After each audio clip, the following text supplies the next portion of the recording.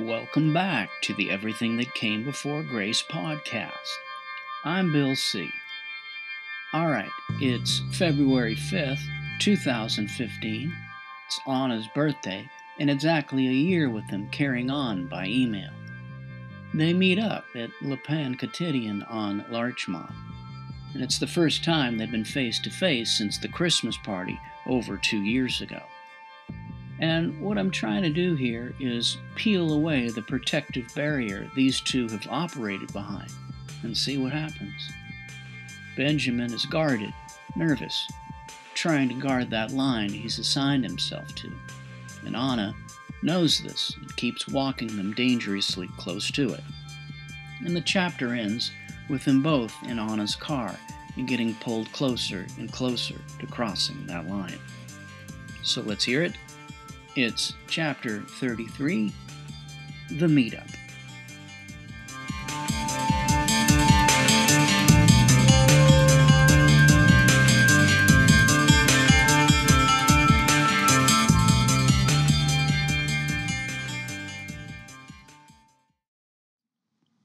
Chapter 33, The Meetup, February 2nd, 2015.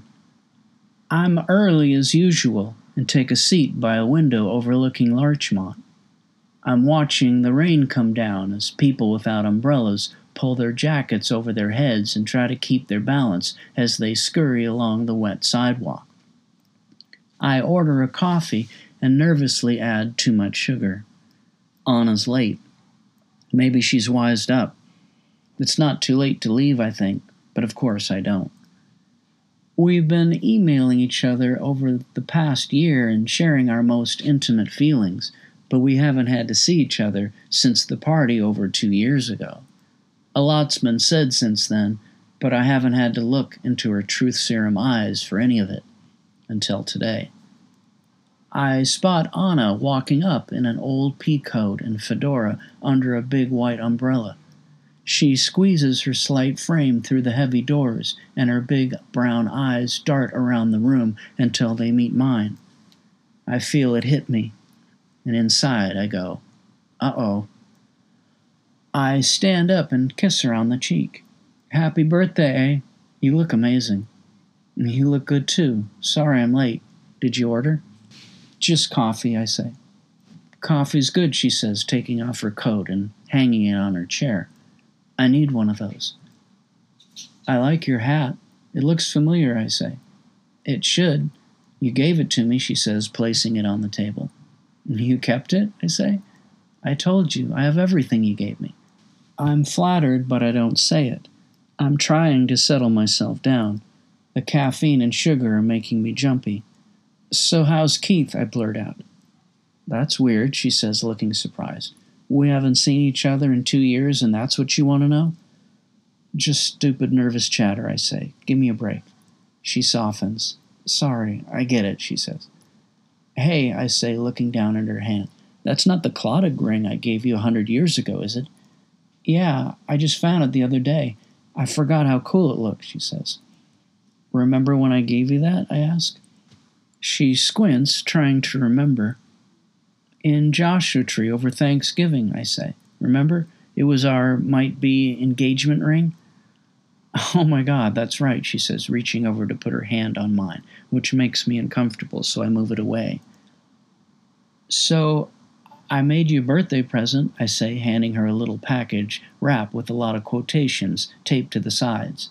Dr. Seuss, Einstein, Emerson, and Kerouac. She opens it and breaks into a huge grin. Ah, one of your mixtapes. I love it. Just some stuff I've been listening to, I say, neglecting to mention I've been obsessing over it for months. What's the title mean, she asks, scanning the names of the songs. It's a line from the Pete Townsend song, I say. She starts to read the titles. The Little I See Looks Like Heaven to Me. 1. Sweet Feeling, Candy Stanton. 2. Long Monday, John Prine. 3. Are You the One I'm Waiting For? Nick Cave. 4. Hold On, Alabama Shakes. 5. Romeo and Juliet, Dire Straits. 6. Maps, Yeah Yeah Yeahs. 7. Hello Sunshine, Aretha Franklin. 8. We Float, PJ Harvey. 9. I Only Have Eyes for You, The Flamingos. 10. When I Stop Dreaming, Louvin Brothers. 11. The Beautiful Ones, Prince. And 12. A Little Is Enough, Pete Townsend. I can't wait to listen, she says, pausing. So, that poem you wrote me, it was really beautiful, but too much, I ask? No, it's just, well, yeah. I pour her some more coffee from the carafe and watch her empty a sugar packet. It's silent except for her spoon clanging against the sides of her cup. So is Keith still hounding you about, I start to ask, then trail off. Yeah, she says, taking a sip. I just don't know if I want to have a kid with him. I raise my eyebrows. What? She asks. Have you said that to him? Just like that? I ask. She starts to backpedal. I didn't mean for it to come out like that. I don't like ultimatums. He gave you an ultimatum? I ask. He said time is running out because of my age, and if I won't budge, it's a deal breaker. And when was this? I ask. Last week, she says. You didn't tell me that, I say. So what if he says he's leaving? He won't, she says. I think he knows that. So what about starting your own business? I ask, changing the subject. Where's that at? She takes a sip, then stares at me. What? Don't ask, I say.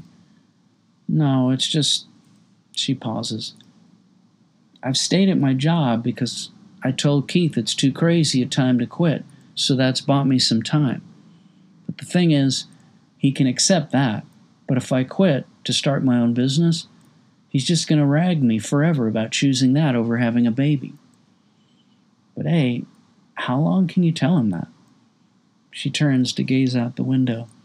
I look that way, noticing the rain has stopped.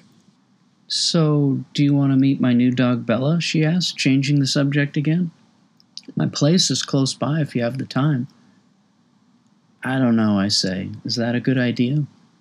It's no big deal, she says. I think about it for a minute. What, are you afraid I'm going to pull a Mrs. Robinson on you, she says. No, I say, even though I'm thinking it, half wishing it, half dreading having to stop her.